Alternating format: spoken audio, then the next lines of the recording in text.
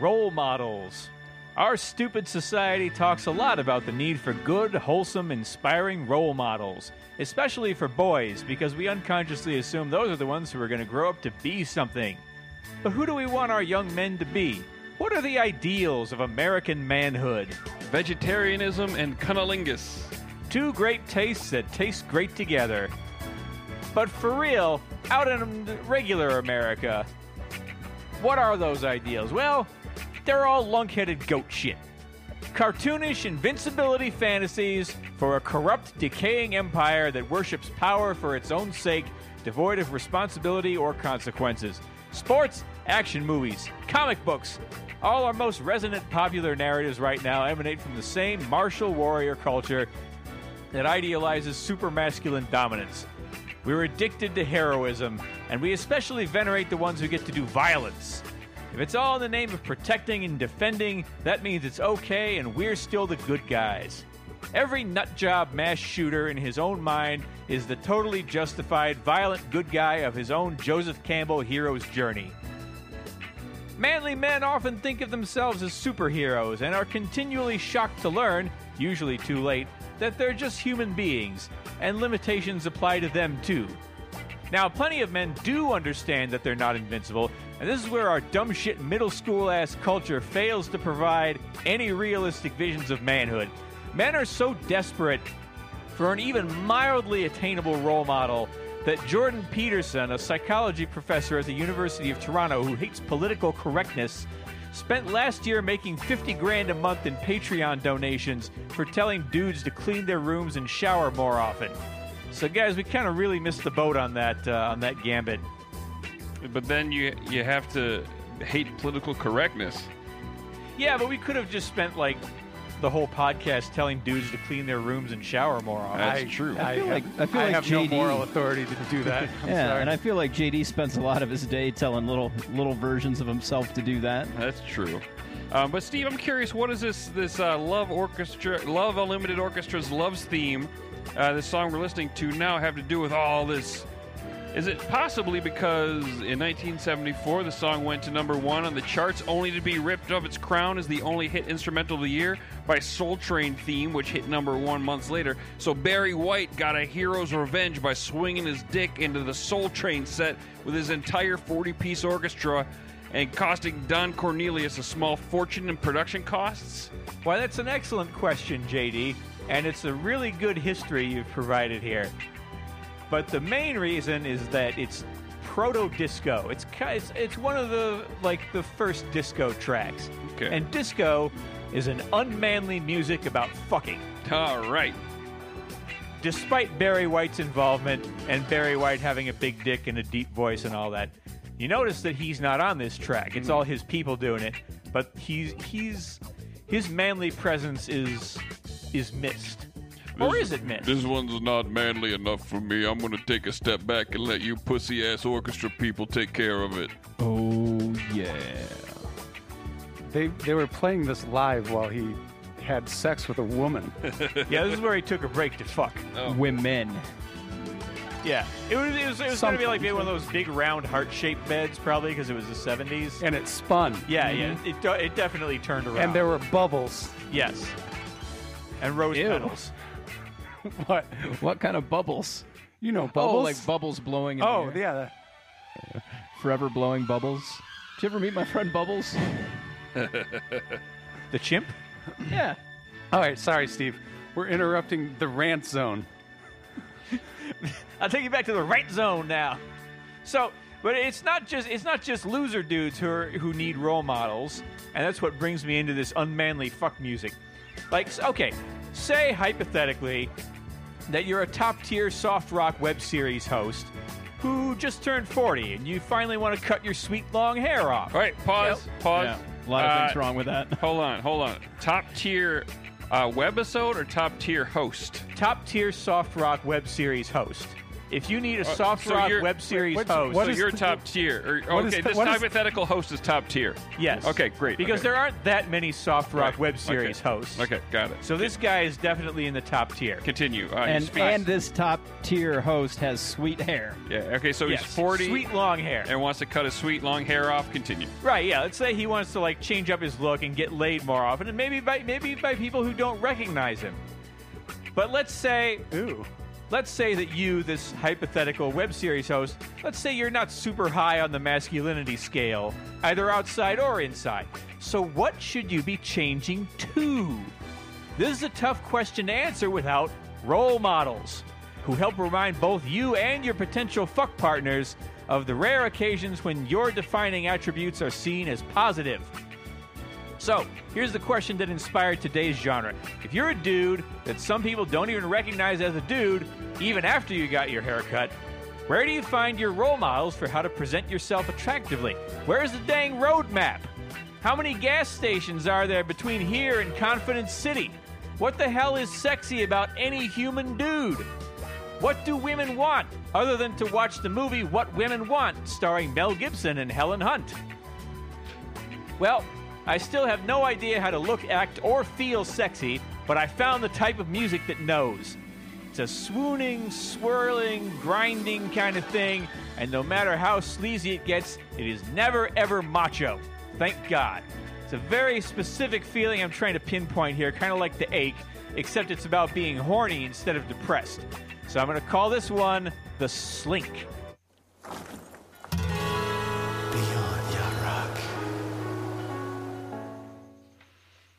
This is the Beyond Yacht Rock podcast, the only podcast on the internet that creates a new musical genre every week and sort of whenever we have an episode, and we count it down from 10 to 1. The best songs in that, we count them down. We got a few episodes left. I've never gotten that phrase smooth. I should write it down in a good way. Why start now? My name is JD Riznar. I'm Dave, and I'm the captain this week. I'm Hollywood Steve, taking you out of the rain zone. I'm Dave. Hunter.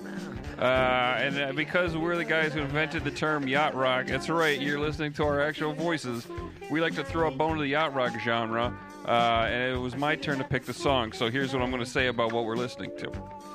Better say something about it. Yeah, I sometimes argue that when a song is stuck in a groove, giving it more of a smooth funk, it lacks a certain something to get it on the yacht rock boat. But this song helped me realize what that certain something is. What most funky grooves lack is a lack of confidence. This song has venti, no trente, lack of confidence. This is Soulless Soul Wannabes Starbuck with Fool in Line. Demonstrating that at the core of any yacht groove is the classic yacht rock avatar, a self-conscious white guy who just can't seem to land the girls. And then there's also a marimba solo. That's what the show's about. Yeah. So Starbuck made the boat before with Moonlight Feels Right. It just barely made the boat. And I would love to rate Everybody Be Dancing on the Yacht and Yacht episode sometime. Sometimes I feel like... Wait, they just tried to be hard to be cool every step of the way. Well, yeah, I feel like... Everybody be dancing! I feel like... Come on, guys. Well, I feel like we put Starbuck on the boat because we kind of felt sorry for them. Do I know that song, Everybody Be Dancing? Everybody be dancing, dancing, dancing tonight. Everybody be dancing. I don't know it, but it sounds great. There's that marimba. There it is. There's the great marimba solo. I mean, they want to be cool so bad, but there's nothing about them that even comes close to cool. Sounds like a yacht rock lounge act. Yeah. I implore you to look up band photos of these guys. They are trying so hard. And there's one guy off to the right in every photo that looks like sort of your slow cousin with his hair really short and parted down the middle with big woodshop teacher glasses. They just threw a Hawaiian shirt on him. It looks like an uncle you were forced to invite to your shitty bachelor party. Oh, man. So, even in this song, where like the verses are really confident, but then the chorus is just kind of like, oh, I'm a fool in line. I guess a lot of fellers like you. I'm just going to go stand over there. So, you know, it's kind of like, what do you expect from a rock and roll band who names themselves after a Moby Dick character? or Seattle coffee shop that only sold roasted beans in 1977. Fun fact, Starbucks only started selling espresso drinks in 1986. They were like 13 years old and only had 6 locations. Now they Fun just sell. fact. Now they just sell milkshakes Yeah. to high school kids. Cake pops. So this is off an album called Rock and Roll Rocket. These guys really wanted to be super cool. Rock and Roll Rocket? Yep. Wow. And then 4 years later, a TV show came out for super nerds, and the dumb little robot was called Starbuck. Is that right, or was it Twinkie? I don't know. There was a Battlestar Starbucks. Galactica. I think Starbuck was the captain, Yeah. Oh, and it was a reference to Moby Dick. Yeah. Another thing that's a super level of super cool, on par with David Bowie and Mick Jagger. So here's how lame these guys are, how cool they tried to be. One of the founding members is a marimba player, which means there's 2 founding members, which means the other dude walked up to him and said, "Hey, you play marimba? Want to start a rock band?" That usually only works for Julius Wechter. I don't know what that is. Julius Wechter and the Baja Marimba Band. Is that a rock band? Yeah, They're one of those A&M record staples that like do marimba covers of "Wouldn't You Like to Fly on My Beautiful Balloon." You see, that's different. That's going. Those guys are lame. Well, if you've let's, ever had let's dinner- form a band named after a Moby Dick character and take it up a notch. Or if you've ever had dinner at my house, you've heard Julius Wechter. Oh, okay. I've definitely had dinner at your house. So, despite the lameness and the marimba, this song features more Fender Rhodes E-piano than the marimba. And it's that E-piano that's really giving it the sound I like for the boat. We're listening to a synthesizer now, but there is electric piano. And there it is right there. So, although they're This rocking... groove, I'm sorry, this groove just reminded me a little bit of Around the Way Girl by LL Cool J. I don't know, I don't think it's that sample, but that groove sounds a lot like it there. It Yeah. was just registering in my ears. Well, we'll have to play that song when we do the Rock and Roll Hall of Fame. Yeah, episode. Around the Way Girl. I love that song. Where were we? Okay, so there's a synth flourishes where the solo should come from a hot guitar cutting into the groove, and that's probably because they didn't have guitar because Steve Lukather was too busy getting blown between sessions in L.A. to waste his time on a trip to Atlanta for these dorks. Then there's this marimba solo. Oh. This song... What are we gonna get for the solo? A guitar, a saxophone. All I got are these marimbas. What the? No, it's more like this. No, marimba's like a steel drum, right? Kinda. No, it's It's like a a xylophone. xylophone. It's like it's like the big wooden bars. Oh, It's okay, like yeah. a xylophone Got it. type thing. No, here's how it went. A guy came into the studio with an electric guitar and like, what the fuck is this? That's a guy who's gonna do the guitar solo on Fool in Line. No, you get him the fuck out of here. I'm a founding goddamn member of Starbuck. You understand me? I play the marimba, and we're gonna have a marimba solo in this song. Can you imagine when they were gigging around in small clubs when they just started, and that guy had to haul around a fucking marimba? Those things are the size of a minivan. And JD, that's exactly what Kirk Hammett should have done when Metallica told him they didn't do guitar solos anymore. I would love to see some kind of monster documentary about Starbuck where they're backstage arguing about whether they should still have marimba solos or not. Tears the band apart. So anyway, this song does have Fool themes and general white jazz soul sound, and so that makes it way more acceptable as the yacht rock song than anything in the Eagles catalog, that's for sure. Amen. Yeah, fuck the Eagles. You want to talk about the slink? Let's talk about the slink. All right, so what am I talking about with this genre? Well, like I said, it's a very specific brand of fuck music that I'm trying to nail down here. So let's examine a couple components that aren't quite complete in and of themselves. So here we got Wicked Game by Chris Isaak. It's a great makeout song. It's got that dreaminess and that shimmer that you'd expect from a modern-day David Lynch core track. And just to be clear, by modern, you mean 30 years old. This is a very recent song. It came which after I the remember, 60s. which I remember distinctly from my childhood, which wasn't that long ago, and it came well after the 50s and the early See? rock and roll The era. 60s. It came well after that, which makes it modern. Fun fact about Chris Isaak is he used to do security for the Ramones. That is a fun fact. Yeah, when he was on Ellen, my wife wore a Ramones shirt on my recommendation, and he saw her. He was like, "Hey, I used to do security for them."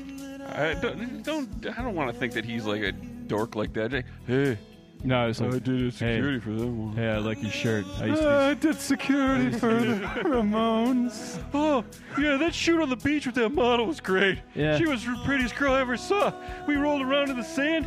Oh, she was so pretty. She was topless. I had to do everything I could to keep my penis flaccid. Luckily, it was No, cold actually, water. when he walked into Ellen, like, he had a topless girl, like, just wrapped around him. It's like how Slash used to carry a boa constrictor. Yeah. So key point about this track, it moves deliberately and languidly, which I think is a word, languidly. Crapulent is a word. It means Yeah. drunken. I had a crapulent weekend. I was drunk and all weekend. Feculent. Monty Burns liked to wallow in his own crapulence. Those are both perfectly cromulent words. Yes, they are. I ate a lot of dairy, gambled and I lost, and I was wallowing in my own feculence. All right. That's a good word. This song is not feculent. It's moody with a little hint of a dark side. And the vocal sounds like it's swooning, like he might literally pass out from being so overcome with smoldering eroticism. These are all potentially relevant parts of a song that has the slink. But this one does not have much of a beat. You know, if things keep going well in your makeout session, at some point, you're going to need to get your hips moving. So, let's look at the other end of the spectrum here.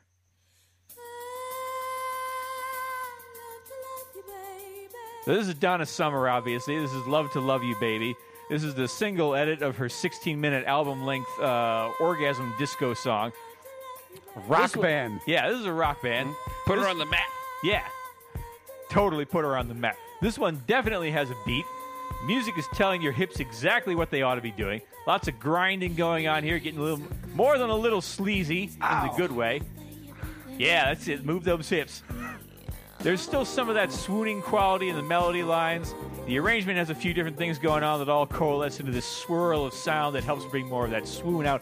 It's real close to the slink. But there's nothing languid left here. Even though the tempo isn't too fast, it's missing that sensation of melting into the night. This song pretty much just runs up and starts humping your leg the second you walk in the door. It's like, dang, let me shake off the cares of my day here. I'm not a machine, you know? And you wonder why you have no wife. You got to throw them bitches a bone as soon as you get home. And now everybody's wondering how I got a wife. It's a complete mystery to me, honestly. Oh. But no, I don't really wonder why I have no wife either. Anyway, we'll be looking to merge these two feels.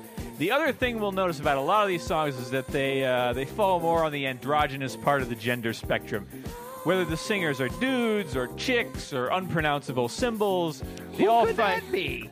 Oh, I don't know. It's, it could apply to anybody. Oh, sorry, I made a technical error. Technical error. Okay. The first one in any episode of ours ever. Way to break the streak, JD. I'm looking for a song on my Spotify on my phone. And it's connected to the you all can't. the You're not Spotify. allowed to use Spotify more than one thing at a time. Yeah, no, I get notifications on my phone that I'm playing Spotify on my laptop. It's weird. It's creepy. It's all interconnected. I got a note. They're all watching you. I got a note on my phone that my oven was up to temperature. Dave. Wow. Ain't that some shit? Also kind of creepy. We don't care about your fancy house, Steve. It's like the fucking NSA over there. Steve, continue. Voluntary NSA. So anyway, whether the singers are dudes or chicks or Prince, they all find ways to sound horny without getting off-puttingly macho about it. Nobody on this list is like, "What's up? I'm Stud Powercock, here to jackhammer you into sweet submission." That's hair metal. No, not really. That's what hair metal thought it was. That's what Man-O-War was pretending to be. Yes. It was a combination of hair metal and the British guys. It's like weightlifters that also played metal. Like Thor. Do you remember Thor? Yeah, I remember I Thor. saw Thor live in concert at the Knitting Factory. Oh, man. That's a man. My cousin got me into Thor. It was really... He got me the video for Christmas. It was a documentary, I think Yeah. it was. Yeah. Documentary, I think it's on Netflix. Was it now. recent? Pretty recent. That guy lives up by my cabin. Oh, really? Yeah. Thor? Yeah, no, the guy who did the documentary. Oh, But I'm okay. sure Thor hangs out there, too. Thor can't afford a cabin. Can I come over? Can I come over and jam? No, that guy didn't jam. He pumped iron. Anyways, Steve. Hey, so we're gonna today we're gonna hear some glam and some trip hop and a little disco and a little bit of none of the above. All musical styles that are generally friendly to not bro sexiness. And they all have very breathy singing. Yes, very many of and the ones that aren't breathy are very like purry. Yeah.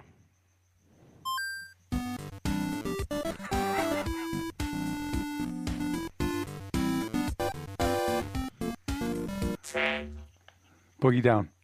Yep. Well, that's going to be easy. This guy did a good job. Tristan N. did a good job. Yeah, it's not like job. those typewriter ones that just. They did a poor job, but Well, I bet they had fun. They did a great job for playing on a typewriter. That's for goddamn sure. Yes. Tell you one thing, they're probably typing some cheers to each other because of the Boston Typewriter Orchestra or the Red Sox in the World Series. They're probably going, you know, like Red Sox Joe hits a home run over the Green Monster, Yeah. and they go. Yeah, they eat some of the baked beans. Okay, sorry, And they Steve. park their cars. Did you ever hear my character? Yard. Did you ever hear my character, Boston Dave? Oh, he's great. This is Placebo with the song Pure Morning. It's hard to get more androgynous than Placebo. They were a Britpop band with a heavily made-up cross-dressing singer named Brian Molko. Their sound was usually sort of glam rock meets the Smiths, which seems like an odd combination from afar, but they were actually not the only Britpop band with that basic foundation. And musically, this is a bit of a departure for them since it's built more on loops than live performance, and there's a touch of trip-hop in that little drum track there, too. This song was the first single from their second and generally best-regarded album, Without You, I'm Nothing, and it was the official follow-up to their breakthrough hit Nancy Boy, which was about taking drugs and being bisexual. And not coincidentally, Brian Molko was an out bisexual who used to take a lot of drugs. You know, I hate to stereotype, but I really thought that all bisexuals were way cooler than this. Now, I've met a few of them now, and it's just not. It's not. Not as cool as I thought. No, some of them are. Some of them aren't. But I you think know, that's why I'm just. it's I like guess I'm variation. It's There's like any group of people. Yeah, You're it's gonna like get- any There's group- going to be some like real any- turds. That's Yeah. why you shouldn't stereotype. Yeah. There's a lot of big nerds too. It's, you know, it's the richness of human variance. I actually looked at this when I was putting together another genre that never came to fruition about kind of drone singing, and this one to me okay. sounds so much like what is it? Coming down the mountain. I don't Oh, did James mind She'll She'll be some- coming some- down the mountain when she No, that was comes. Round. And Oh. no, the Butthole Surfer is like I don't mind the sun sometimes. oh, Pepper. Pepper, that was it. Oh She'll yeah, I be remember coming that genre. when she comes. Oh, too bad we never got to it. Yeah, maybe we will someday. Okay. We won't. Well, anyway, this song is apparently more about friendship with women than being bisexual and taking drugs, despite all the references to drugs and S&M and boobs that are in the lyrics. This was a number 4 hit in the UK, and this was their biggest song in the US because it made the top 20 on the Modern Rock Tracks chart. I can't believe that we're doing the "Friends with Weed is a Friend Indeed" song. Or Yes. "Friend with Weed is better." I can't believe we're doing that song. Honestly, I'm not the hugest fan of Brian Molko's lyrics all the time, and his voice is I don't even kind think he of... can take ownership of these lyrics. I I think he's reading bumper stickers. I think he's bisexual, druggy Pat Monahan from Train. Train maybe is- I don't know maybe who that Hall is. & Oates will get a chance to open for Placebo. Train has terrible lyrics. That's the joke. Yeah, drops okay. to Jupiter. Yeah. I don't really listen to Train, so I don't know. Oh, you're Oh. missing out, sir. I don't really listen to Train. They are a little bit better. I said taste our than last that. episode 100, is tribute to Train. Let's teach Steve about Train lyrics. Well, Steve was wondering why he didn't have a wife because you're not listening to Train, my Yeah. friend. Oh, Not okay, getting that that's sweet pop culture we reference pinpointed poetry. There's something in Brian's vocal delivery to me that suggests that anyone who slept with him was probably going to end up dealing with a galaxy of emotional problems. And not coincidentally, he later gave interviews about his mental health issues. So even though this song has the right blend of sounds for this genre, it's down here at number 10. I copied and pasted some of the old school Pitchfork review of this album from back in 2002. I wondered if one of you guys might like to read some of it and just do your impression of what you think a snarky, over-intellectualized old Pitchfork review writer was would have sounded like talking. I think I've got it. I think I hear it in your voice, Steve. But it's more annoying though. Right. Imagine me, but more Yeah, annoying. your voice is actually rather soothing. Thank you. I want to set the scene a little bit. This is Not this the way you was, said thank you, though. That was a little squeaky. This is when Pitchfork, their website, was redirected from an actual website that sold pitchforks. Okay. So that's how they stuck it out. And this is also when all of their writers wished they were going to grad school for rock and roll studies. Sure, Moonboy Mike is a lousy songwriter, but his campy lyrical melodrama hits home with pasty-eating geeks and plenty of hard-up, acne-ridden adolescents. And of course, cornering the market on teen-oriented sexual frustration is important to the power-hungry, monopolistic-minded Branson regime at Virgin. Ooh, zing. In this case, with Placebo's frigid, nabbish rock product, Virgin Records finally lives up to its name, providing entertainment ideally suited for the young, cynical, insecure, and sexually ambitious male virgin like me. I mean, we're going to deal with that as soon as enough people read my Pitchfork reviews. As soon as enough people in 2002 learn how to log onto the internet and learn what a blog is. When it isn't just I might get angry farmers that just learned how to use the internet, getting pissed off and leaving shitty comments about where the fucking pitchforks. They found Now they've got farmersonly.com, but this Yeah. is back in 2002. Also, angrymob.com. They also sell torches. They finally wore those poor farmers down and took their website, took their domain name. Fun fact, all three members of Placebo appeared as musicians in the Todd Haynes film Velvet Goldmine, and they covered T-Rex's 20th Century Boy for the soundtrack. Fun fact, I recently visited an actual gold mine, and it was made of rock, not velvet, so I think I'm going to hypothesize that the movie title there is a metaphor for something soft and valuable. That makes sense because it is in that movie when we finally get to see Obi-Wan's naked dick. Alec Guinness. Alec Guinness? Yeah. Yeah, dude's got a hog.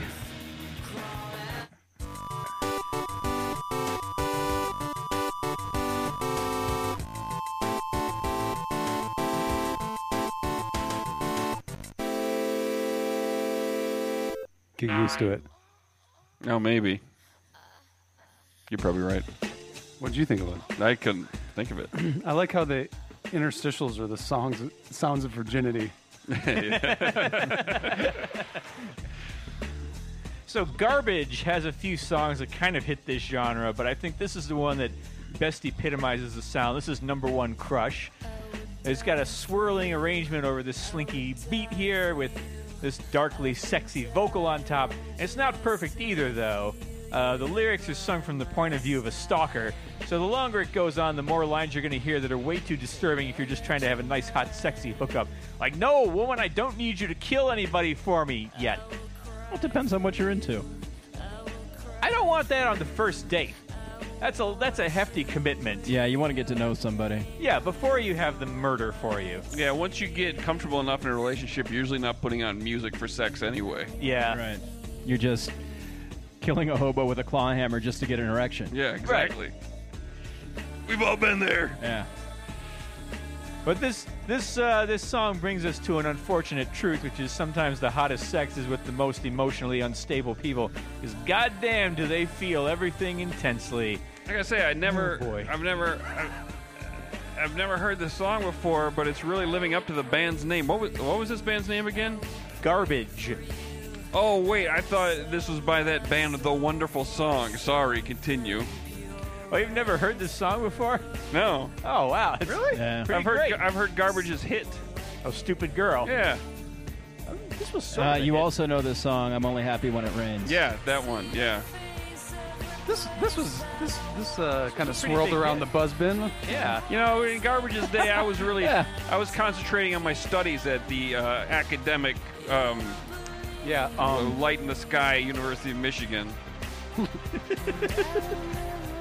We were playing Nintendo and hoping not to get touched by our sports doctor at Michigan State.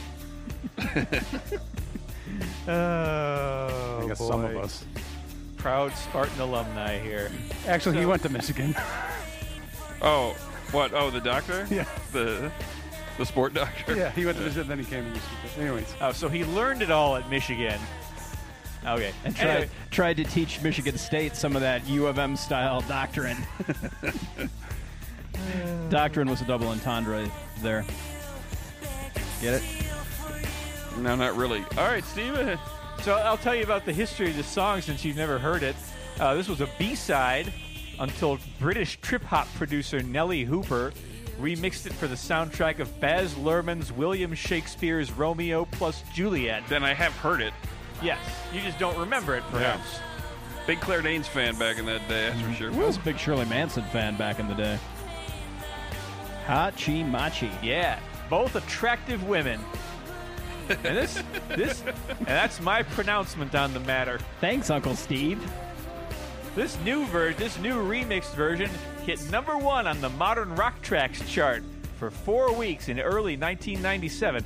It was ineligible for the pop charts because, like a bunch of alt-rock radio hits at that time, it was not released as a commercially available single. When Garbage debuted, everybody knew them as that band that included Butch Vig, a.k.a. the guy that produced Nevermind for Nirvana. But Shirley Manson, who is an attractive woman, as we've established, pretty quickly took over as the actual face of the group because she was the singer and she was an attractive woman. She was a little androgynous in her own way, too, though. Like, not conventionally feminine, husky, throaty voice, and a little bit scary. Like, enough to make you wonder if her last name was Manson because she was related. No, not related. Not related. She chose the name Manson to illustrate her androgyny. Her birth name was Mansdaughter. Oh. Oh, do you know the anglicized version of Bjork's real last name is Goodman's daughter?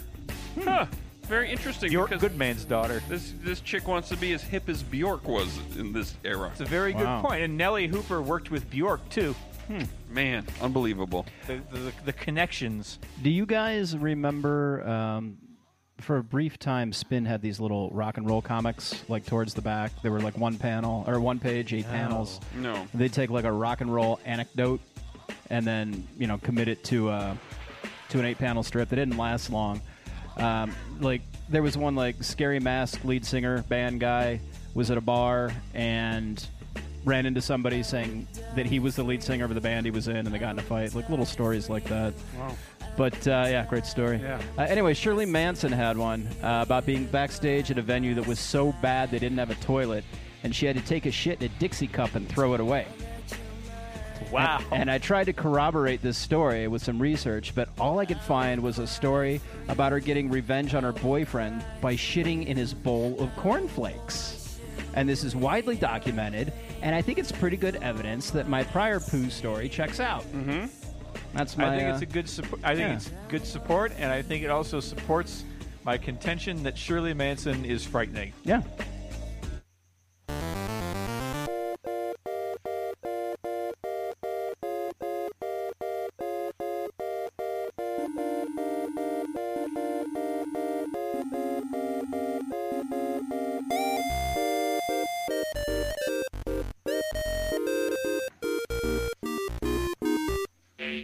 No, Tristan, your cover of Getting a fax of Nothing You Can Do About It cannot make the countdown. It is just a bumper.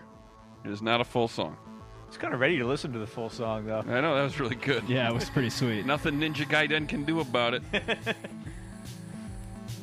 Here's a trip hop meets glam rock number, and by that I mean it's the trip hop group Goldfrapp basically just writing their own T-Rex song. It's called Ooh La La. It's super blatant, and they do it really well, even though the riff they're sampling is from Norman Greenbaum's Spirit in the Sky, which, come to think of it, sounds sort of like if T-Rex was no fun. I hate that song. It's almost as overused in film as Born to be Wild. It's in Wayne's World 2, W, Forrest Gump, Evan Almighty, Saving Grace. Also, Spirit in the Sky is a place. Go take me up to the Spirit in the Sky. It's where I want to go when I die. Oh! Is that what you mean? That's what they were talking about. Oh, okay. Yeah, it's where I want to go when I die. Yeah. Nobody wants to go on Spirit Airlines. No, nobody. Their seats don't recline. They have seats? I thought you had to bring your own. It's better than that fucker Branson's airline. Ugh. His monolithic empire. It's like a big tube in the sky.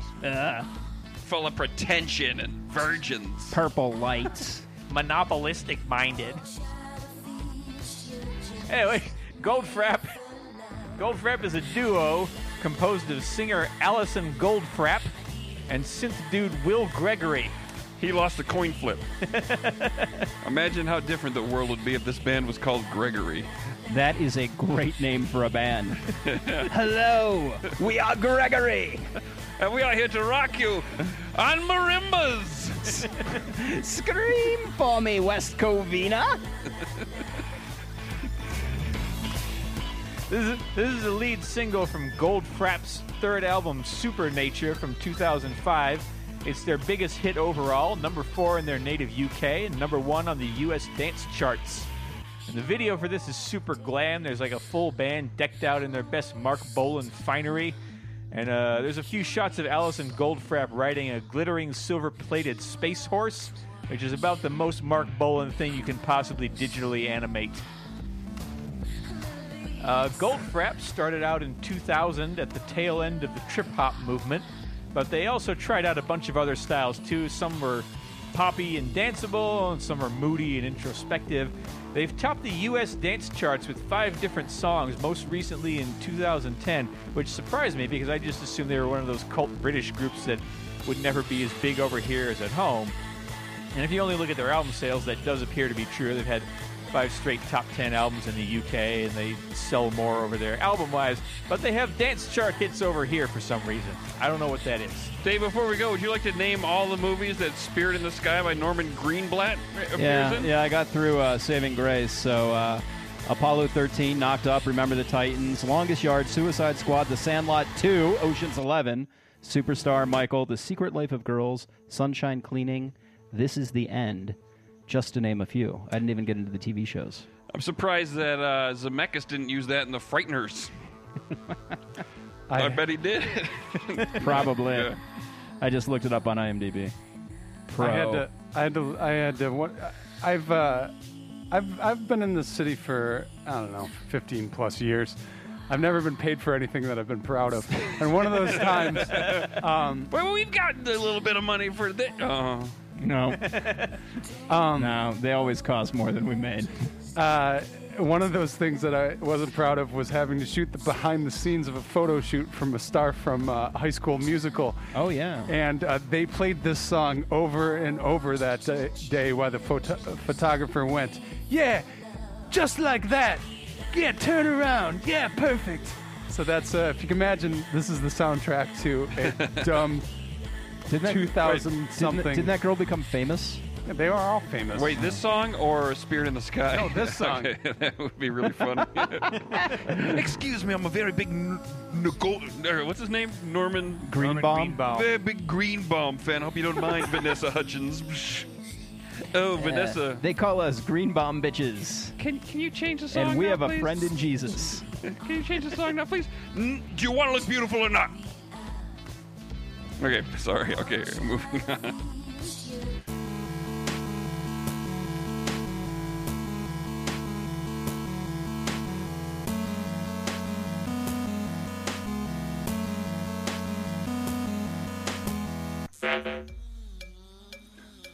Ooh, what's going on here?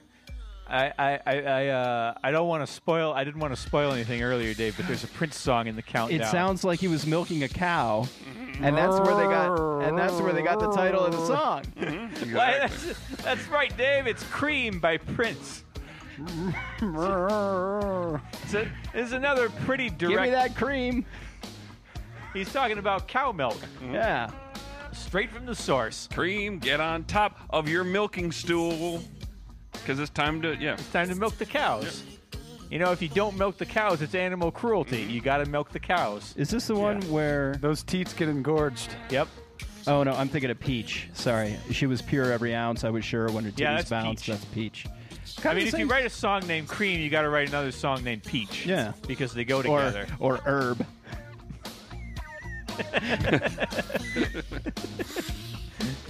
They're a power duo. Look it up.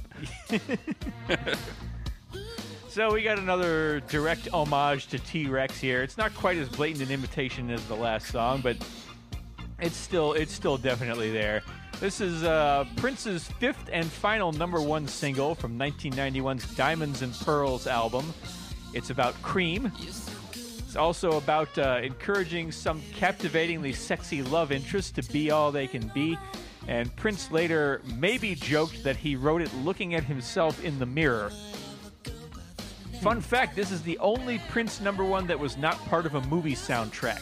Well, a movie I'm ever going to let the public see. That's for sure. Well, now that he's dead and his vault is open, maybe we will get to see that movie, whatever it was. No, I said on my computer it's called Me Jerking Off 2.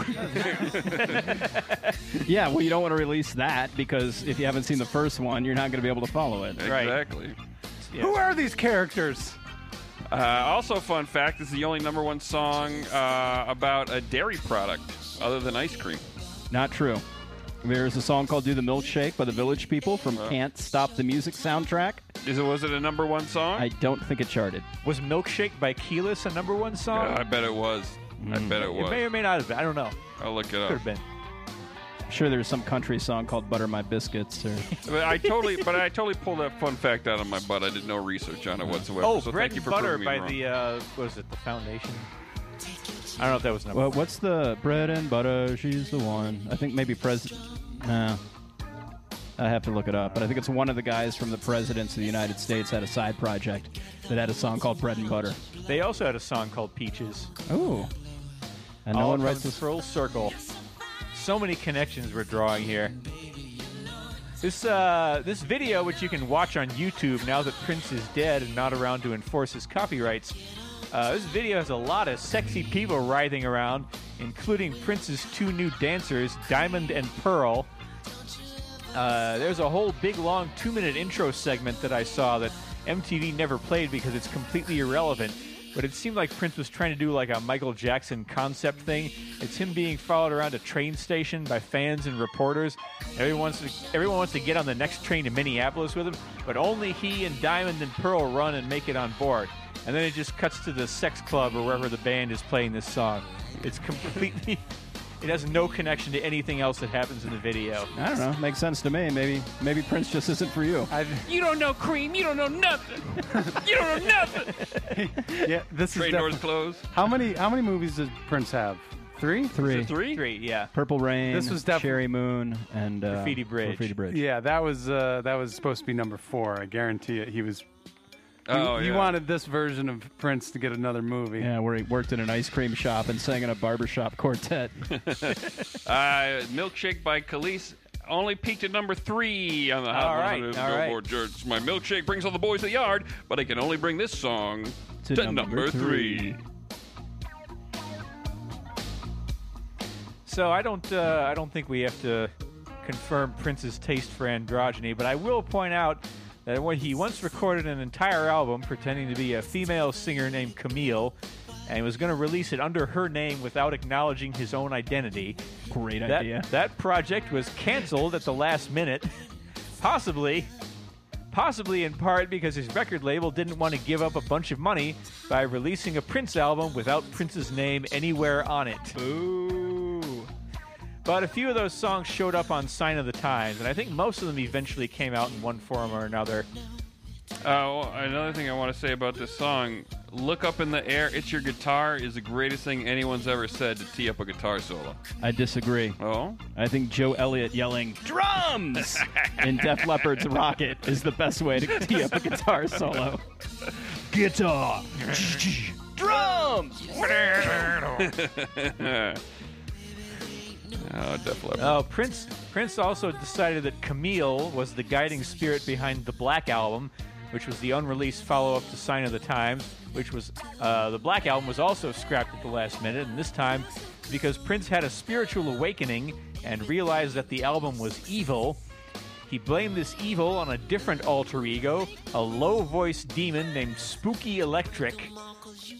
And this realization allegedly happened after he'd taken some ecstasy, which, you know, I get it. We all make big decisions after doing ecstasy, like moving to California, but we don't claim they were made by Spooky Electric. Anyway, androgyny. In JD, this speaks to your point about the dairy-themed music. In high school, one year for homecoming week, the theme was the 4 food groups. Fun high school. Yeah. Well, they're always looking for things in series of 4 to distribute amongst the grades, like 4 seasons.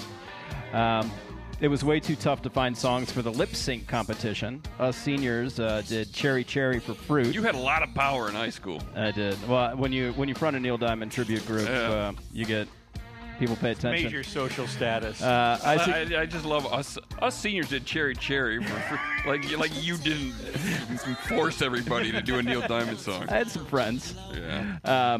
I suggested this song for the freshmen, but was immediately shut down. And I think they were still pissed that my friend Dave and I dressed up as a fruit and a vegetable one day. Oh, jeez. Oh, yeah. They ended up having our hall monitor write a rap about milk. It was terrible, and he was later in trouble with the law and is no longer allowed to work around children. Great story, Dave. Yeah, way to elevate the podcast. No shit, Dave. Nice job. Thanks, guys. It's that Anthrax song about milk on that covers album. Could have done that one. Oh, Attack of the Killer Bees. Yeah. That was my favorite album of theirs because it was the only one that was fun. Yeah. All right, number 6 of Tristan's countdown bumpers had a technical problem. So the warriors that could not come have attached themselves to the outer structure. They're seeping through, killing me, feeding me with the power to survive. They ride on my back for my protection. Number 6. Was that what a fool believes?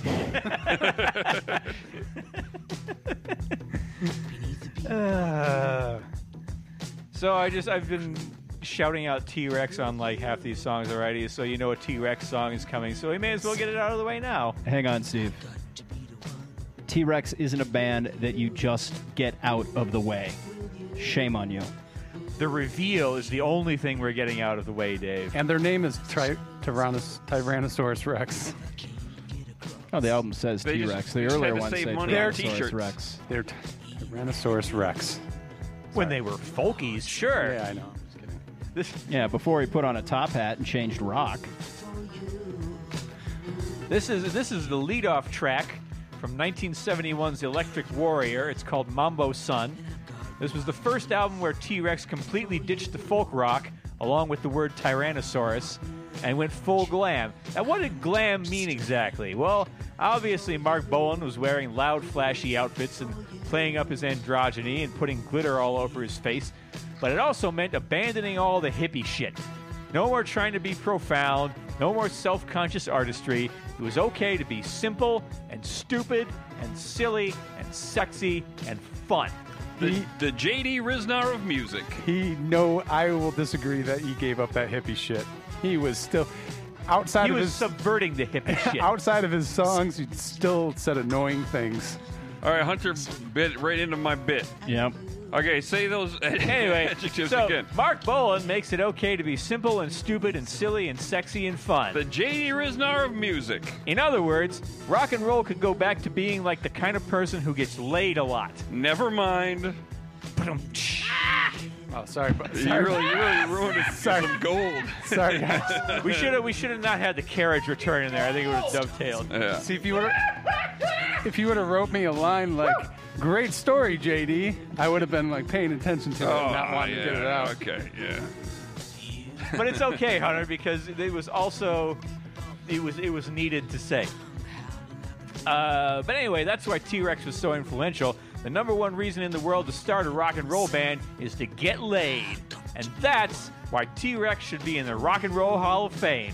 Never even been nominated if the website I looked at was still accurate. No, that was Yeah. they were my pick last year Yeah. for the who should be in. And they were going to be Yes. my pick this year, but I forgot you picked them before. And I already have like 3 picks for this year. Yeah. But that's my favorite part. I hate where we have to argue for people who are being nominated. I'd rather just name a bunch of bands that should be in there. Anyways, By the way, for all you out there in listener land, episode 95 is going to be our 3rd annual Rock and Roll Hall of Fame Voters Guide special. So look forward to that one. So back to this song. This is a silly song about wanting to fuck. Spoiler alert. Spoiler alert. And this song is full of silly rhymes and weird nonsense imagery, and it's perfect for lap dances. What kind of strip clubs do you frequent, Steve? I don't recall saying the lap dances happened at a strip club. Oh. And I'll tell you what, you go to Jumbo's when it's not crowded. We used to go there New Year's Day every day. That was a bit of a tradition when old Tony Zarrett lived in town. The dancers very quickly realized that we were tipping the songs they chose and not what they were doing. So, We heard a lot of Weezer. and T-Rex and Pixies and War Pigs. One time at a strip joint in my hometown, Muskegon, Michigan, a lady took off her clothes to the Imperial March from Star Wars. Oh, that's great. I was at a strip club in Clare, Michigan, called Maselli's. Oh, boy. What was that like? I almost got my ass beat by a guy with one arm because I was making fun of him for losing. No, he had 2 arms, but I was making fun of him for being beaten at pool by a guy that only had 1 arm. Okay. I was like, that guy's only got 1 arm and he's kicking your ass. He's like, how about if I kick your ass? Anyway, they had a jukebox that it was free. You could just go and push buttons on it. But I didn't realize that was for the strippers. So some girl got up on stage and Spanish Flea started.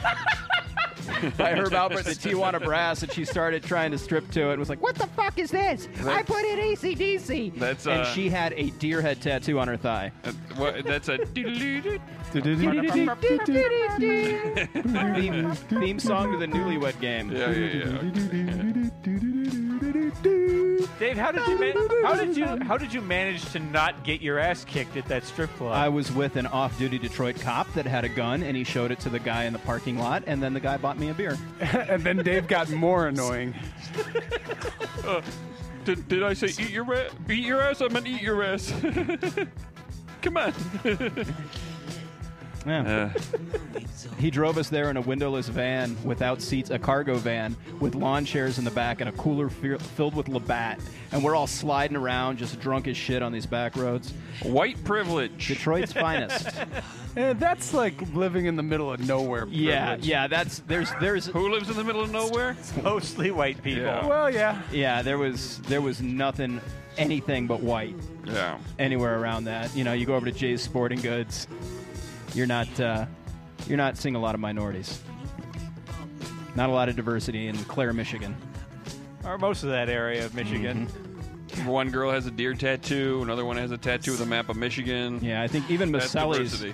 Maselli's was a nod to Who's the Boss. The one ethnic guy who ever came through town. Hey, I'm a Maselli. Hey, look at my pretty girls.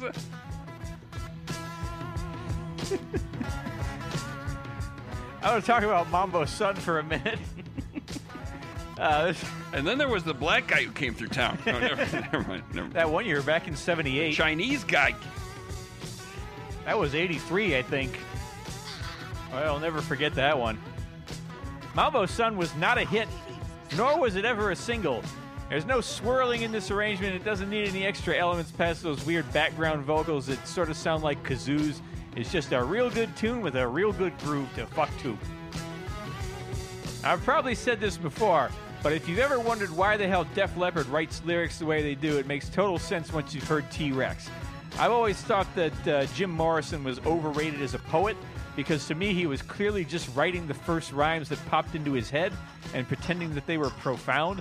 And Mark Bolan was doing the exact same thing, but without the I'm a modern-day shaman bullshit. And to be clear, by modern, you mean 50 years ago, right? Yeah, I mean modern-day shaman, like, as opposed to, like, ancient cultures hundreds of years ago that healed Steve, their sick Steve, with Steve. with The response shamans. was supposed to be, "Oh, you got me again, JD." You got me again, JD. Faith and Bigora. Thank you. 50 songs from 50 soundtracks sounding in a track, and here we come.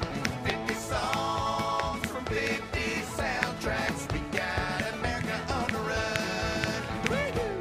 run. I just want to say Mark Bolan did kind of consider himself a modern-day shaman. Yeah, was still there. He was just British. He's to blame for, when you see those dipshits wearing steampunk goggles on a top hat. That's a whole different thing. Okay, well, It's let's his fault. He made top hats cool for rockers. guys.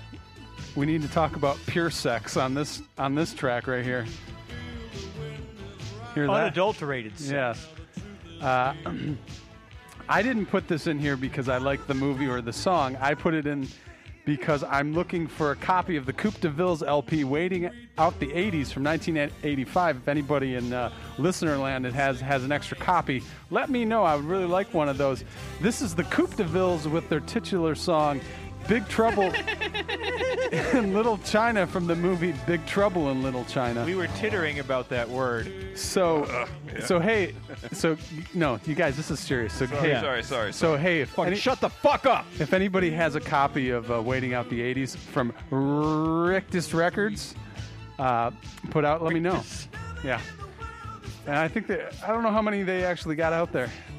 Anyway, so like I said, I don't like this movie or this song. I love this movie and song. First, let's talk about the song. The Coupe de Villes is the film's director, John Carpenter, who plays much of all the instruments except lead guitar. That was Tommy Lee Wallace, another filmmaker who worked a ton with John Carpenter and even directed Halloween 3, Season of the Witch, the best Halloween 3. And finally on vocals, It was the best Halloween 3. and finally on vocals is the man who originally played Michael Myers, filmmaker Nick Castle, best known, I'd say, for directing The Last Starfighter.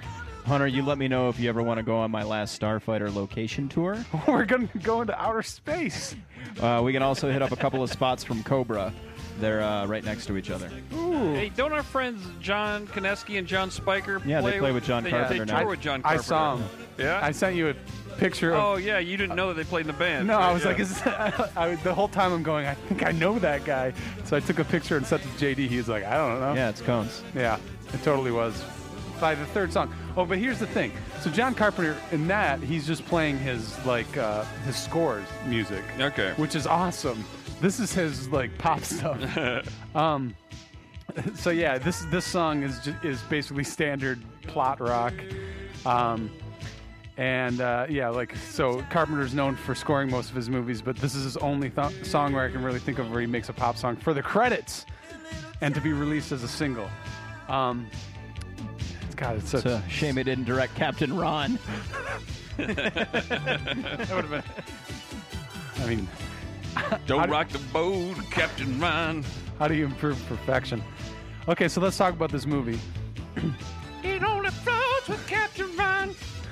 It's this movie's great fun, and it's great and it's fun and it's great fun, and it's this weird anachronistic Western set in the 80s, San Francisco mixed with ancient Chinese mysticism, or today what would be described as problematic.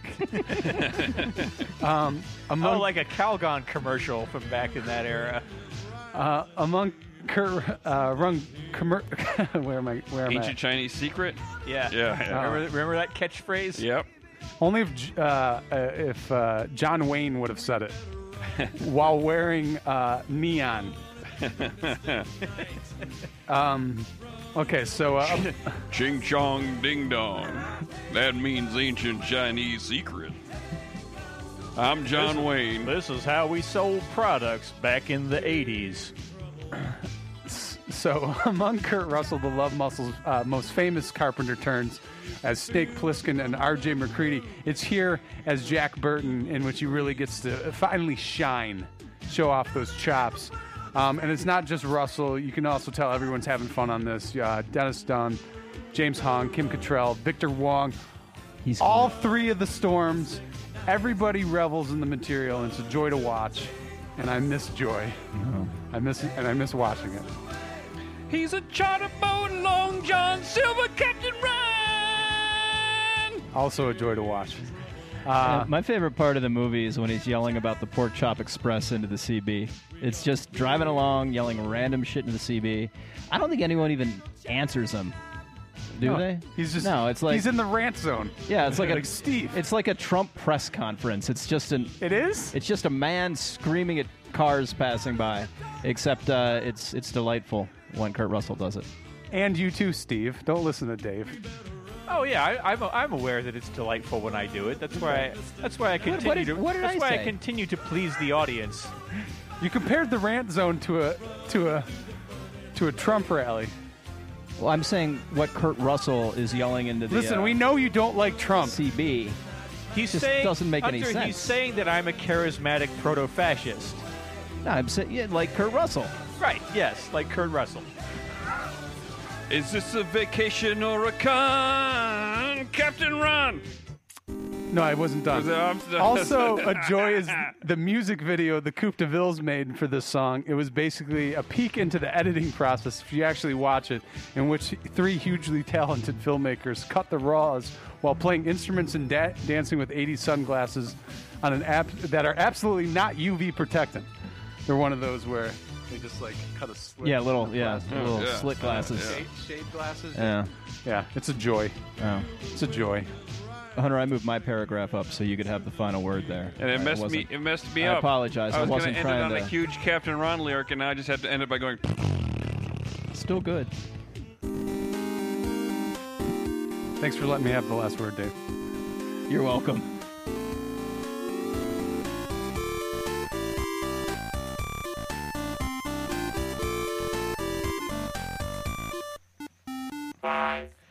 Mario, ma be there.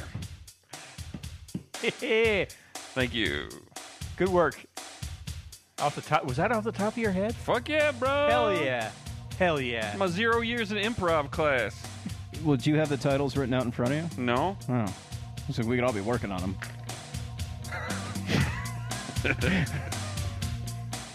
Here's number 5. This is Love and Rockets with So Alive at number 5. Love and Rockets were the Belle Biv DeVoe of goth. What do you do if your lead singer leaves and all you've got left is the supporting personnel? You just keep going as a trio. That way nobody can ever leave you again.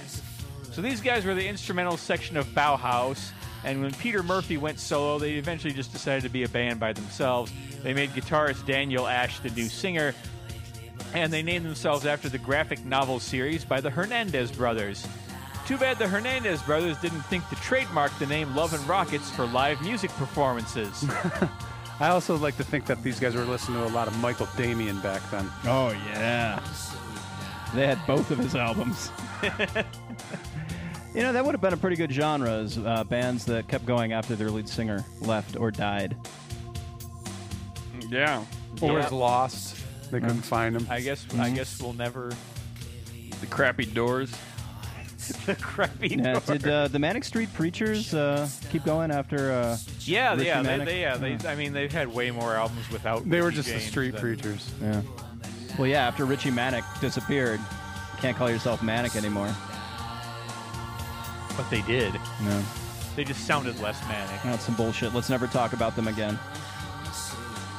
Boy, you're going to be disappointed with my next episode. I Anyway, know. the yeah.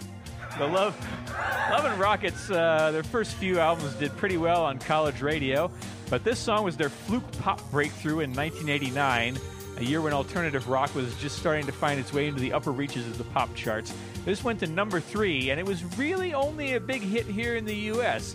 It barely even made the charts at all back home in the U.K., and they never had another hit. What do you call that percussion instrument that kind of looks like a fish that you hold like a bowling ball and it's ribbed and you rub a stick on it? It's a fish. You know what I'm talking about? Yeah, right? I know what you're talking about. Boy, are they getting their money's worth on it in this Is song. it a rasp? That's No, not- that's a woodworking the shop tool. tool. That's Well, while it's Steve, that instrument that looks like a rasp. while Steve rants, I'll try to do some internet investigation. All right. This is another song that gets compared to T-Rex a lot. I don't hear it quite as much here. It's there, but it's kind of buried under all the spooky production and the I'm a sexy ex-goth kind of vibe that's going on. It also feels a little less androgynous than the other one since Daniel Ash has a deeper voice. But it's not like goth, or in this case, goth-adjacent rock, has ever really been about hewing to gender convention. And he does keep that breathy, purr-like-a-cat vocal style that we talked about up top and we heard just from Mark Bolan just now. So the conclusion we can draw is that America loves T-Rex ripoffs, but not T-Rex. And I rewatched the video to remember what it was. It's not as sexy as I remember it. It's mostly a bunch of long, skinny women's legs in black stockings and high heels, marching slowly in a single file line, and then just kind of milling around in some flickering shadows, which I assume represent the dark heart of a goth being set aflame with sex passion. It was kind of like they were trying to do Robert Palmer, but like art school.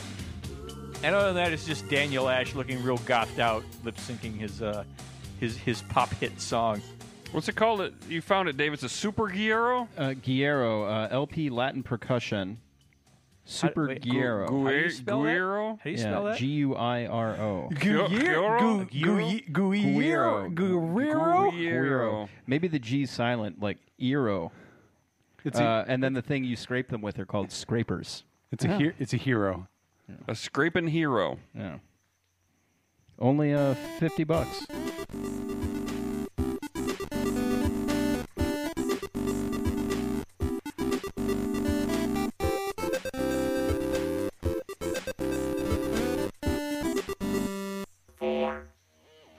What do you got on that one? Zelda. I was going to say Pegaman. Ah! Boom. Thank you. I was going for the It's one. also a great pastime. I was going for the one.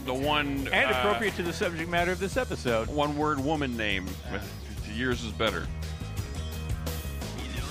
All right, we've had some good, deliberate, languid grooves, but now we're getting into some really pronounced swoon. This is U2 with Hold Me, Thrill Me, Kiss Me, Kill Me. It's the only time they have ever sounded sexy on record. Depends on how you feel about the edge with Yeah. Numb. Yeah. That's That's where a my good head point. went. That's That's a where good my head point. went. That was another one for my droner episode that will never be. Alas, what could have been. I'm sure I would have found a way to fuck it up. And Here's a U2 song I don't care about. yeah. And here's number 4, a punk rock song. The reason U2 gave this to the Batman Forever soundtrack is that actual sexiness is fun and playful and spontaneous, and thus has no place on a proper U2 album. You know what? I'm going to go out on a limb. I'm going to call this the best song they ever did. Yeah, that's right. Fright Me. I'm looking at you, Golden Raspberry Awards, who nominated this for Worst Original Song just because it was from Batman Forever. This song is great. This song is beautiful. This is a fantastic song. Yeah, and if you taught Batman Forever, you know what happens? No. You get Batman and Robin. Yep. Which is even worse. You might. I'm told. Do you talk about? Okay, you do. I just saw it. Okay. I was going to say why I imagine they probably nominated this because of theatrics. Anyways, continue. So So I'm going to talk about the sexiness quotient first. Yes. If you're using this as makeout music, it's best not to analyze the lyrics too much because Bono, a rock star with a well-known Messiah complex, complains that fans want you to be Jesus. But all the half-formed musings about stardom actually work pretty well in this glam rock setting, since that music is usually about trying to be rock stars. But there's also a trip-hop link. This was co-produced by Nelly Hooper, who we heard back at number 9 on the Garbage song. Yeah, that song. What? I was going to say, yeah, that song sucked, but that's the name of the band. Never mind. Keep going. Oh, Sorry. okay. Sorry, yeah, You're callback JD's joke. Yeah. Okay. I get it. I got it now. Anyway, I'm going to launch into a list of Nelly Hooper credits. Rant Zone. He produced the first Soul to Soul album. Best he one. co-produced Sinead O'Connor's cover of Nothing Compares to You. Written by Kenny Rogers. He was an affiliate of trip-hop pioneers Massive Attack and produced their second album, Protection. From a Massive Attack. He did the first Bjork album and parts of her second, and then graduated from the underground to working with Madonna on 1995's Bedtime Stories album. That was the soundtrack to the Adam Sandler movie. Was there an Adam Sandler movie called Bedtime Stories? I have no idea. Yes. And then It was there? I don't know. And then Madonna did every song for the soundtrack. Oh. Yeah. Oh, no wonder it was a big hit. You don't know. Yeah, you're not into music, Steve? Doesn't that movie have incredible locations? Thought it was animated. Yeah, Oh, you did it. Am I thinking of 8 Crazy Nights? You guys, he played the immature rich kid who couldn't live up to its parents' ideals. You're thinking of Different Strokes. No. Speaking of animation, this video... Which is ultimately what killed my father.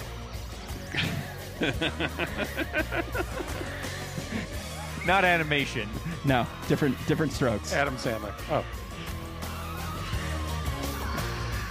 Anyway, Go ahead, Steve. so that segue about animation, I'll just pretend like that's still Oh, the doc viable. don't know what disease kills some.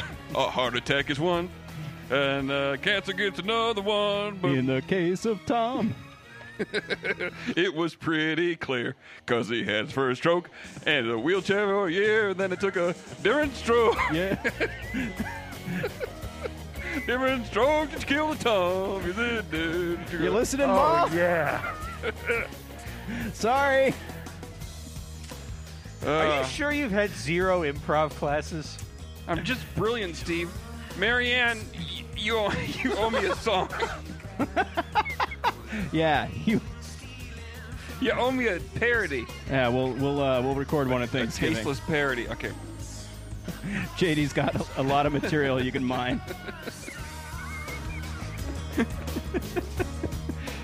Oh, we have fun. The All right. video for this Talking about you too? You talking U2 to me? Hey, that's a good idea for a podcast. The video for this song is mostly a bunch of Batman Forever footage. There's some badly animated cartoon versions of U2 so that they wouldn't have to actually be in the video. Bono appears as his alter ego Mephisto, Yes. and I have to explain that for it to start to make any sense. And don't worry, it's not going to take as long as explaining Lifehouse by Pete Townsend took me in that episode. So Bono, for the Zoo TV tour around the Achtung Baby Zooropa era, Bono started wanting to have alter ego characters. So there was The Fly. He took An an ego- improv class. Yes, he took an improv class. And I've got characters now. Hey, give me a bug. Someone in the audience, give me a bug. Cockroach. I heard fly. I heard Mephisto.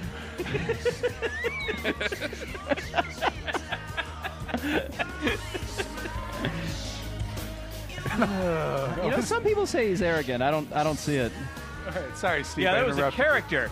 The Fly was a character who was an egomaniacal rock star who wore leather and sunglasses. He was a character that Bono was playing, pretending to be. You see, everyone, the difference is the Fly doesn't do any charity work in Africa.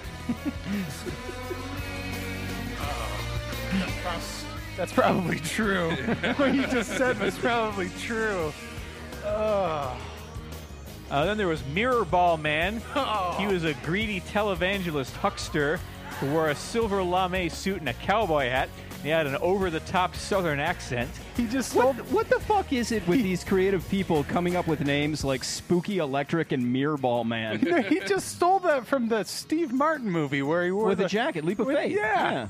He's Yeah, anyway. this is the worst improv class he ever took. Yeah. And then when the tour left America and went to Europe, a little later he came up with Mephisto, he replaced Mirrorball Man. He was a more European. Yeah, that one takes time to develop something Yeah, that exactly. clever. Well, it sounds like he was Exactly. taking the piss out of the Scottish. Mephisto. Now the Irish are above that. But Mephisto was supposed to be a more European cross between an aging glam rocker and the devil Mephistopheles. And this character wore a gold lame suit instead of silver. He had white pancake makeup that made him look a little bit like the Joker, so it was kind of a fit for this video. Whiteface. And devil horns. And Mephisto would make prank calls to politicians. So it kind of was like Bono's version of Spooky Electric. It was the demon character. May And, I speak to Bill Clinton, please? No. Tell him it's Mephisto. Did I ever tell you about the time I answered a phone call for somebody I was working with and it was Bono and I didn't know who it was and couldn't understand a single fucking word he said and he got super, super angry with me because I didn't know who he was over the phone. So anyway, your impression of him was, "Everyone, give your phone in!" That's what it sounded like. Fucking asshole. I assume that Mephisto is also the only version of Bono who's allowed to sing fuck music, because he's a very serious person who does very important things. Joel Schumacher, the director of Batman Forever, was apparently going to try to work Mephisto into a party scene in the movie, but the idea ended up getting cut. Let that sink in. That scene was not good enough to make it into Batman Forever. Hey, So Batman, instead- do you want to make prank calls to Commissioner Gordon with me? I'm Mephisto, the prank calling rock star. Instead of that, we got this Zooropa outtake on the soundtrack. And nipples on the bat suit. We also got that. Because what is Batman if not anatomically correct? I found a quick little, while I was looking up shit about Batman Forever. Apparently, during the filming, Tommy Lee Jones flat out told Jim Carrey that he hated him. And when Jim Carrey asked what the problem was, Tommy Lee replied, "I cannot sanction your buffoonery." Imagine if Mephisto was in that mix. He could have made a prank call to Jim Carrey. Said that very same thing. Let me lighten you up, Tommy Lee Jones. Tommy Lee, what we call good old Jim Carrey, give me the old Rudy Doo. Oh, Bono. That's accurate because that was the character of Mephisto. I've got Senator Patrick Leahy on speed dial. We'll give him a ring-a-ding and say something that's not true. Ask him about the Judiciary Committee. Do you think he was calling American politicians or Irish politicians? I think in America he was calling American politicians as Mirrorball Man as well. There's a real So bugger of I- a tribal leader I met down in Africa. Yeah, because Mirrorball Man really comes across over the phone. It's a striking visual. Senator Leahy, it's Mirrorball Man, y'all. I'm a Southerner. Okay, sorry. Okay, are we done? Yeah. Okay. Yeah.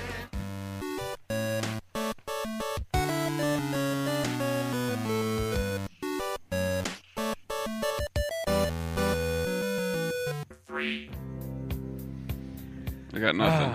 All right. I keep going to Icarus, and that wasn't really even a popular game. Fucking Icarus nature. Good one, guys. We did it, JD. Fucking nailed it. Where's our Pulitzer? Human Cupid? Okay. Oh, he's still going. I'm done. Oh, I'm yeah. done. Period. Okay, go. Human centipede?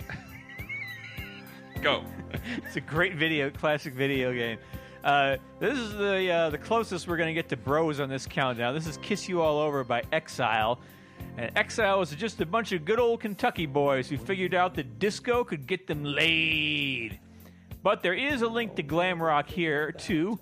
Exile was kicking around the local Kentucky scene for a long, long time until they somehow became the world's luckiest bar band and hooked up with producer-songwriter Mike Chapman, Ooh. who we all remember from Chapman and episode- Chin. Yeah, from episode 9, Undercover Glam. And they got Mike Chapman to produce their 1978 album Mixed Emotions. This song was written by Chapman and Nicky Chin. Chapman also produced Blondie, didn't he? Yes, he did. Yeah. I And think- didn't kill. Who's the Beatles guy? Married Yoko? John Lennon. He did. No, not not- the same Chapman. No. This song was number 1 for a month. And the most macho thing we're going to hear today is the sleazy yeah at the end of the first verse, which I think is already come and gone. Yeah. Oh. Well, I'm sure we'll restart the song. But at Hunter some was point. ready for it. We'll restart the song and we'll listen to it again, I'm sure. So there's not much androgyny going on this one, unless you count the little bursts of Bee Gees harmonies in the chorus and the bridge. Or his page boy haircut, his page boy Yeah. mullet. Such a good look. Oh, this guy. Okay. Classic. Yo, you got Talking about this guy in a Yada and Yada, right? Yeah. Oh, you guys are missing so much now. Listen to Yada and Looks Yada. like he should be on a can of Dutch Boy paint. No, this was I boned through these guys. That's what it was. You guys are missing so much now. I've heard Bone throws. early. Different strokes. So there's two. Perhaps you can hear there's two singers on this track. They're tag teaming you. There's Jimmy Stokely and guitarist J.P. Pennington. There's also a pianist and a synth player because this was 1978. And there's this swirling synth in the background. It gives it the atmosphere that this genre needs. But no And- marimba player because Starbuck guy kicked the shit out of every marimba player who came around the scene. Yep. Yeah, I didn't need the competition. Yeah. Yep. And he's strong, like physically, from hauling around that 10-foot fucking long marimba. fucking Yeah. marimba. To all the club gigs. This is a disco rock song, so even in the parts where it feels like a love ballad, there's always that insistent fuck beat underneath. But what really drives it home is that swoon in the chorus when it hits the till the night closes in part. And then that sleazy guitar lick. Here it comes. Here, we'll just take a listen to it right here. Yeah. Oh, Yeah. And then, unless it's going to the bridge, there's a sleazy guitar lick that starts thrusting away right after that. It's a masterpiece of squalid eroticism, and the only explicitness is in the performance. It's sort of like overhearing somebody's lecherous uncle talk about his feelings at a swinger party and realizing he's got mad game, and he's totally going to score. just like that. We've all been there. Yep. We all have. We all went to swinger parties back in the 70s. With our uncles. Well, in the 70s, I think I went to a swing party. you're on the swing set? Yeah, where somebody had a swing set in their backyard. What would happen is your parents would put you in those dangerous swings that hung from doors, but they would face you the other way while they had orgies with their friends. And then you'd I be have bouncing. a photo of me in one of those Yeah, swings. You know what's going on behind that? And then Well, the photo shows what was behind it. it was It was fucking. Yeah. it broke. They would break, and then the parents would go, "Oh no, the baby's hurt," and that's why parents never have orgies anymore. At least none I've ever gotten invited to. Would you want to? Oh, never mind. No, I wouldn't. You could do a show devoted to that, to your need. To my need to be invited to orgies. Yeah. Okay. Well, I think you'd have to host them here after you put the kids to bed. That's true. Yeah. We do have this grudge. Yeah. I think Hey, you want to come to my garage orgy? that's I the just thing leave about fluid. That's the thing about orgies is that you should probably never go to one that you'd be invited to. I gotta move the table. Hold on. I gotta secure the trash cans. There's a bear around the corner. I got a photo of Peter Allen. We got an 8x10 of Peter Allen on a huge wall. It's really great. It's a good-looking bulletin board that Peter Allen's hanging on. Did you guys make that one? Sure yeah, did. Yeah, we got that doing done. What are we doing here? Exile. Exile never had another pop hit after this one. They went back to their roots and became a country band in the 80s. And they were really successful, too. Like from 83 to 87, they had 10 number one hits. And I don't know any of them. We're in the first verse here. We can hear that, yeah. Yeah. Wait, where is it? It's coming up. Oh, yeah. There it was. Yeah, it's pretty sleazy. It's pretty. It's really. He really gets a hold of that one. Yeah, if I was in a strip club with someone and they made that sound, I wouldn't want to be their friend anymore. Nope. Definitely not. Because you'd know what was on their mind, and it would be terrible. Yeah, thinking of It'd sex be- at a strip club. Yeah, it'd be Ew. a bad person. Ew. So Exile had a bunch of hits, but don't worry, not every ending is happy. Lead singer Jimmy Stokely left the band about a year after this big hit, and he died in 1985 at age 42 of complications from hepatitis. So kids, fuck while you can before it all goes away. I miss Steve's irrelevant Yeah. death facts. I mean, you brought it back in, but to the theme, but still Yeah. not really necessary to share that. No. No, I tried to throw him a bone last week and made a couple members of our audience look up, did Debbie Boone get hit by a train? The answer, of course, is no.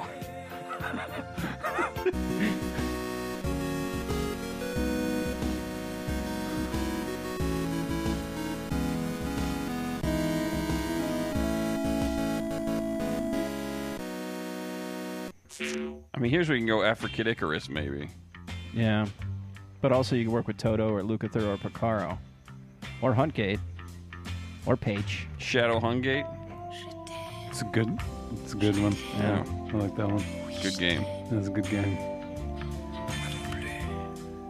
So the two main uses I found for my high school French were number one, ordering for the table during the 1 week I was in Paris with a bunch of other English speakers who did not know a word of French. And number 2, trying to figure out exactly how Serge Gainsbourg songs were dirty. It turns out that in French, the verb to come is the exact same double entendre that it is in English. And so is 69, which is in a bit of cosmic justice, is the year that this song was released. 69. 69. It actually sounds more like you're 69ing than saying 60. 69.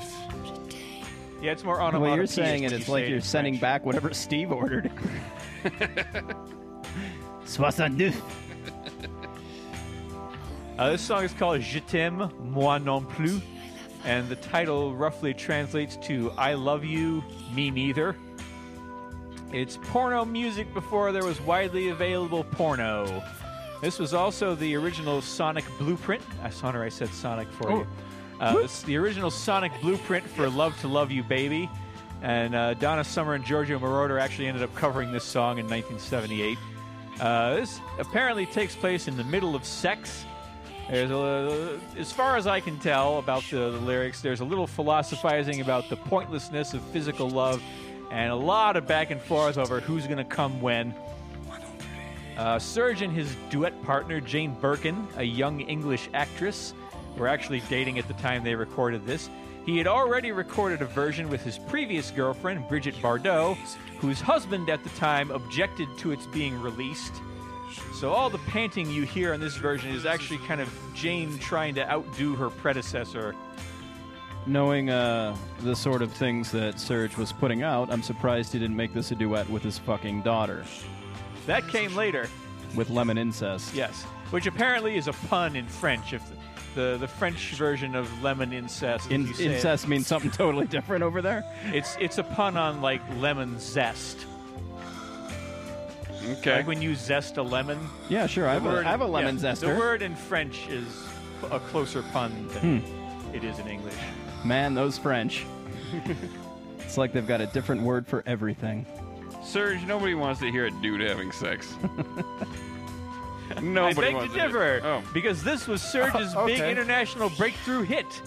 It was his only charting single in the U.S., and the first foreign language song, and the first song completely banned from the radio to hit #1 in the UK. And he had to buck the system to get it there. The week it reached #2, the Fontana label withdrew it from stores because apparently the label owner's wife was angry at him about it.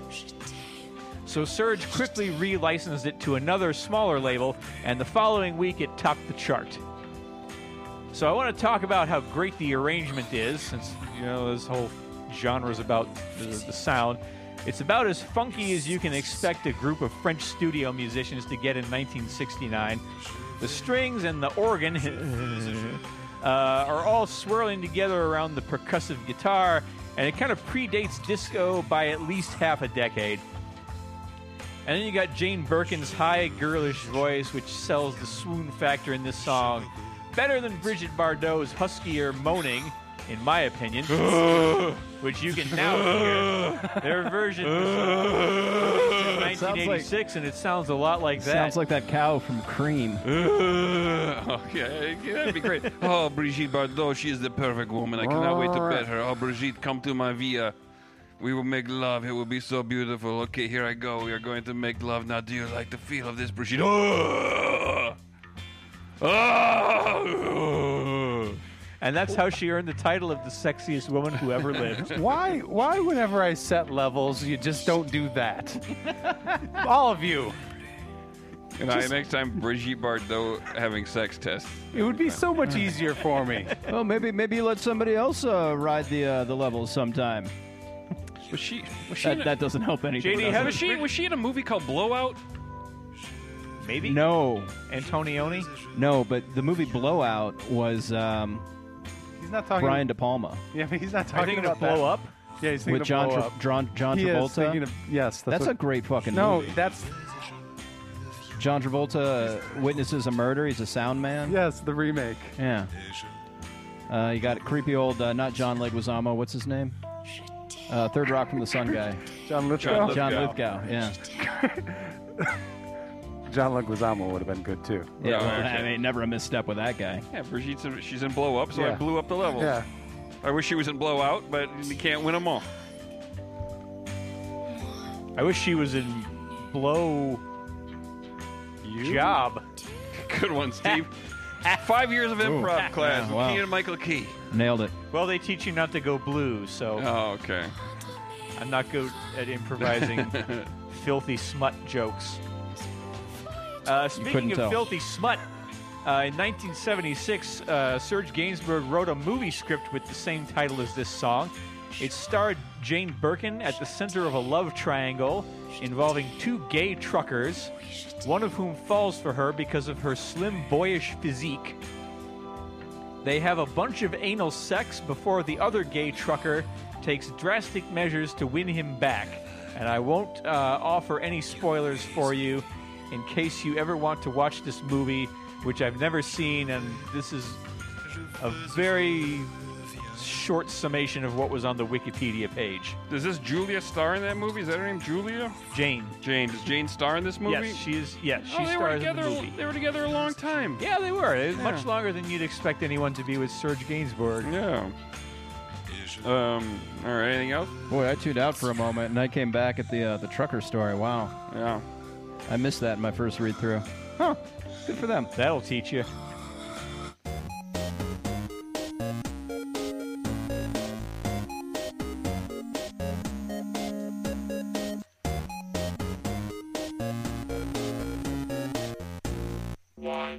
What a fool, Metroids. What a fool, Metroids. I don't That's think all we I need have. to question that one. Yeah. All right, this is Suede with the Drowners I at couldn't number come one. up with anything better. So This is the song that the song that arguably kickstarted the Britpop movement, also pioneered that glam rock meets the Smiths sound that kicked off the countdown. The Drowners has everything that epitomizes this genre. It's got swirling, noisy guitar, a stomping beat, a swooning chorus, and a metric fuck-ton of androgyny. Lead singer Brett Anderson drops in a few overt references to gay sex, and he paired that with an interview where he called himself a bisexual man who'd never had a homosexual experience, and boom! Britain had a new indie sensation. Because despite the ensuing controversy, that actually works as a publicity tactic there.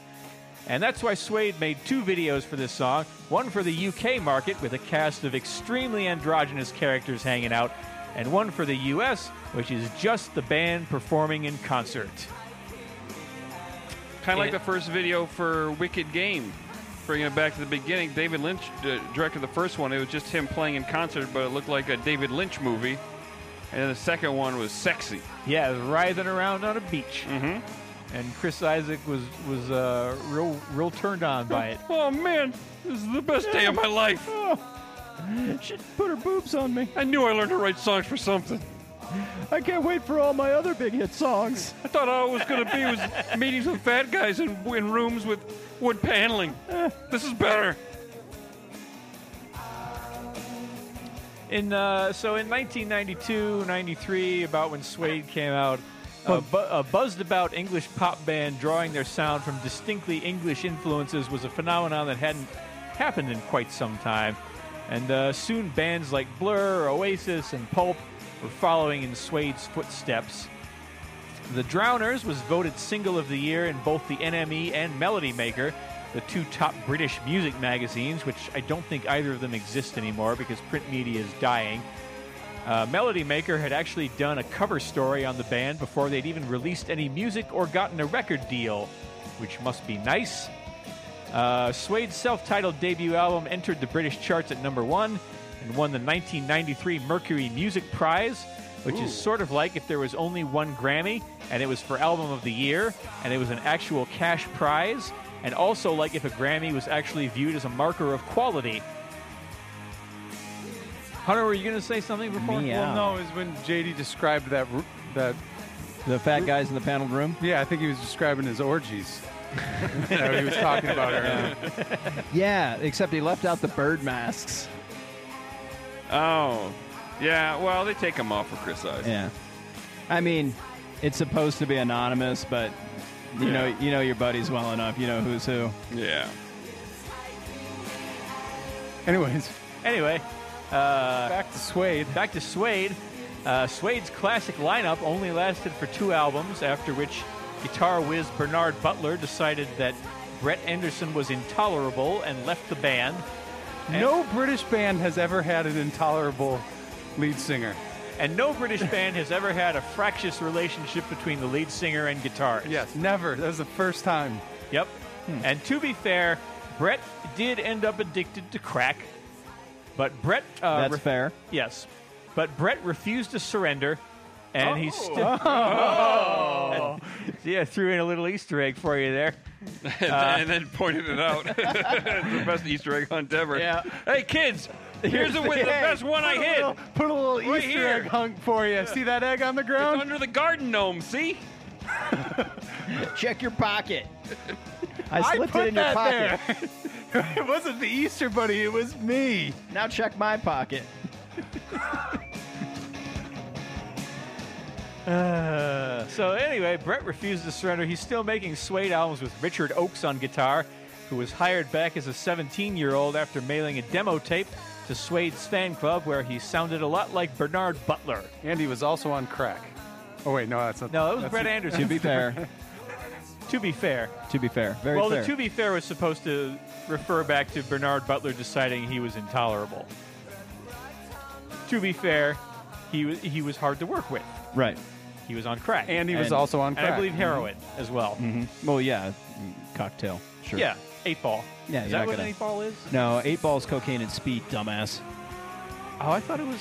It's cocaine and heroin, isn't it? I don't know. I thought it was I just- cocaine and heroin. I thought it'd be funny if I sounded like an authority on something like that, but I really don't know what it is. To be fair, it usually is funny when you try to sound like an authority on something. Yeah, because I'm way off base. We have fun. All right. I want to wrap this song up. You don't have to like fucking dudes to hear that this is a sexy-ass song to be at number 1, and you don't have to be androgynous to load this playlist up on the old Spotify and do some weird sex to your lover. Or what But Steve calls sex. that's exactly correct. You sound like an expert on that topic. I found your videos. But you totally could do those things, is the point. You can be anybody and fuck anybody to this music, and that's what Christmas is all about, Charlie Brown. And also, I want to say, in light of recent Trump administration goings-on, that trans people are exactly who they say they are, period.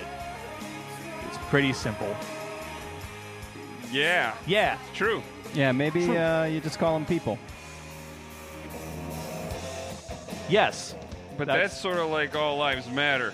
They are. Oh, is it? Yeah, they do undergo a lot of discrimination and need special protections as of right now. I see. Because I had a friend that was a dwarf, and Yeah. she was telling a story like where people were like, what should I call you? And I said, how about Debbie? Yeah. Because that's her name. 10 years from now, when our society is perfect, Right. then right. we can talk about lifting trans protections. But for the next decade, we still need to keep them in line before we have our egalitarian utopia. Correct. 103-year-old President Bernie Sanders. He's, Everything's I perfect. mean, he's pretty spry right now. He seems pretty energetic. And easy on the eyes. Oh, absolutely. Hachi machi. What did we miss? What did Steve miss, guys? I got a list of. Hold on, let me listen to this one. 'Cause This is REM Ebo the Letter. Has this got the right feel to it? It's Michael Stipe and Patty Smythe. From Scandal? Yeah, no, the other, the Patti Smith. Patty Smith, the artsy Punk, one. Yeah. punk Yeah. poetess Patti Yeah. Smith. She's not breaking down the walls of Heartache Bang Bang. This isn't doing it, is it? I don't hear much. Never of a, mind. All right, try REM's got try something. I Feel You by Depeche Mode. Is that yours? Did you say? No, I originally put the Smiths, How Soon Is Now, but the thing is, Morrissey isn't getting laid. so I don't know if it Yeah, fits. it But fits better than You should any put other mine Smith on song. instead. no.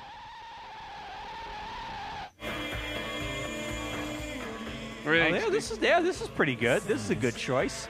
Yeah. What's yours, Hunter? Okay, well, the two things I think of when I hear of Slink, Cats, which were briefly mentioned in David Bowie. So why not combine them into Cat People Putting Out Fire by David Bowie from the movie Cat People. Maybe this should have been my 50 soundtrack song. Do you remember when JD got into an argument with Giorgio Moroder Yes. about the proper title of this song Yes, I did. and wouldn't fucking back down? Yeah. I'm sad I wasn't there for that. Oh, yeah. Giorgio did us a favor by appearing in something. I couldn't let it go. No, you wouldn't. I was like, JD, fucking. I forgot exactly what the argument was. He said, I think he was, to be fair, you were right. Yeah. But he said, putting out the fire with gasoline, I think was what he called it. Yeah, and I was like, No, it's Cat People. it's cat people putting out the fire with gasoline. No, I think it is putting out the... No, Giorgio. Oh. Come on, man. It went on for an uncomfortably long Yeah, time. I was just like, Giorgio, let me show you where you'll be sitting. I can't let it go. I can't let it go. I was nervous, too. Oh, yeah, we were all nervous. It's fucking Giorgio Moroder. Yeah. I wasn't nervous. He was a small Italian man who was way older than me. I could totally take him if I wanted to. He was super happy to be there. Yeah. What a nice Fucking fellow. delight. Delightful man. I sent him a very nice bottle of wine. And he threw it away because he didn't want to. He didn't want to be poisoned by some crazy guy whose friend was arguing with him about a song title. Hey, Francesca, look at this crappy wine. He probably only spent like $200 or $300 on this wine. I'm going to throw it away. And at this point, he's more German than anything. Anyways, But he brought the glasses, and that was cool. I wish I The, could the figure- sunglasses, not the. I swear REM must have a song that's in this genre. Hey, tweet me, everyone. Tweet me and tell me what I'm missing. Hey everyone, what's REM's best fuck song? Oh, this is too slow? Nothing from Automatic for the People is gonna be a good fuck yeah. song because that's a real depressing, sad, mournful album. Okay. goes from ache to slink. Our Automatic for the People is almost 100% ache. Yeah, okay. What's the frequency, Kenneth? Is probably no. It's a horrible song. It's about Dan Rather being tortured or something. Yeah, I don't know. It's not. Was it in a sex kinda dungeon? boring. Maybe. Yeah, I don't know. I'm not going to find anything. I thought I knew this band well. Crush with Eyeliner. No. Oh, maybe. Yeah. That's more. That's Yeah. All more the right. feel we're Yeah. looking That's for. what I'm thinking Yeah, of. he did it. All right. did Good it. job. Good job, JD. You know what you missed, Steve? Crush with Eyeliner by REM off their Fuck. Monster album. How Wait could a- I have been so stupid? It was a rock and roll departure from their previous from their huge Automatic for the People album, which was more of an ache. And then they were like, well, let's go Slink with this next album. JD, way to pull back the curtain and give the listeners a view of our process. Yeah. No- Trust the process, what's, everyone. What's next, Dave? I have made up my mind this evening that my next episode is going to be European Cowboy. Cool. Great. Now, it's going to focus on the music of European folks that are really hung up on cowboys. All right. Perfecto. And it's not at all a chance just to get my favorite songs into a countdown before we end.